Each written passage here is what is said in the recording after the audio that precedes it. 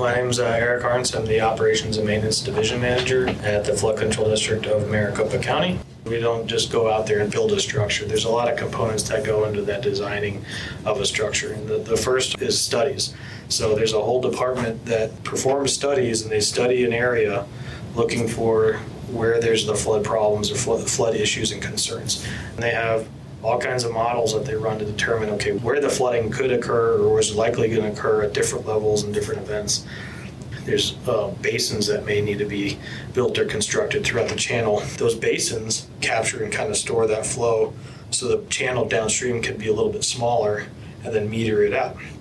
Those basins offer an opportunity, soccer fields, baseball fields, things like that. Depending on the size of the basin, it might be something they could stick in there.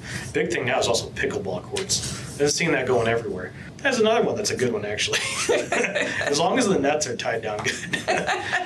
But there's opportunities there. I believe, like I said, I believe this one has a basin or two that's incorporated into future design, a future build out as the next phases kind of come into play. And those present really good opportunities for the city and for the district to help in aiding that design to help incorporate an amenity that could be used elsewhere for the public again. Is there anything that you're really excited about trying if you had access to, like, we're going to start from scratch and do a brand new park? At the district, we have part of our mission is to incorporating or recognizing stormwater as a resource.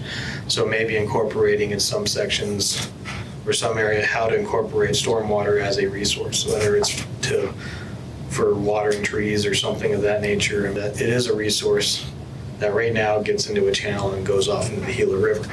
Is there a way to incorporate that into future designs in the next sections, but still maintain the idea of that linear park, linear continuity? There's other things further down. I believe there's other trail systems that it could potentially tie into that go into other flood control structures that we have other partners with that have trails like the Maricopa Trail, things like that. It'd be interesting to see that get kind of a network essentially that could be tied together. And you have the flood network and you have a lot of potential recreational use on similar structures.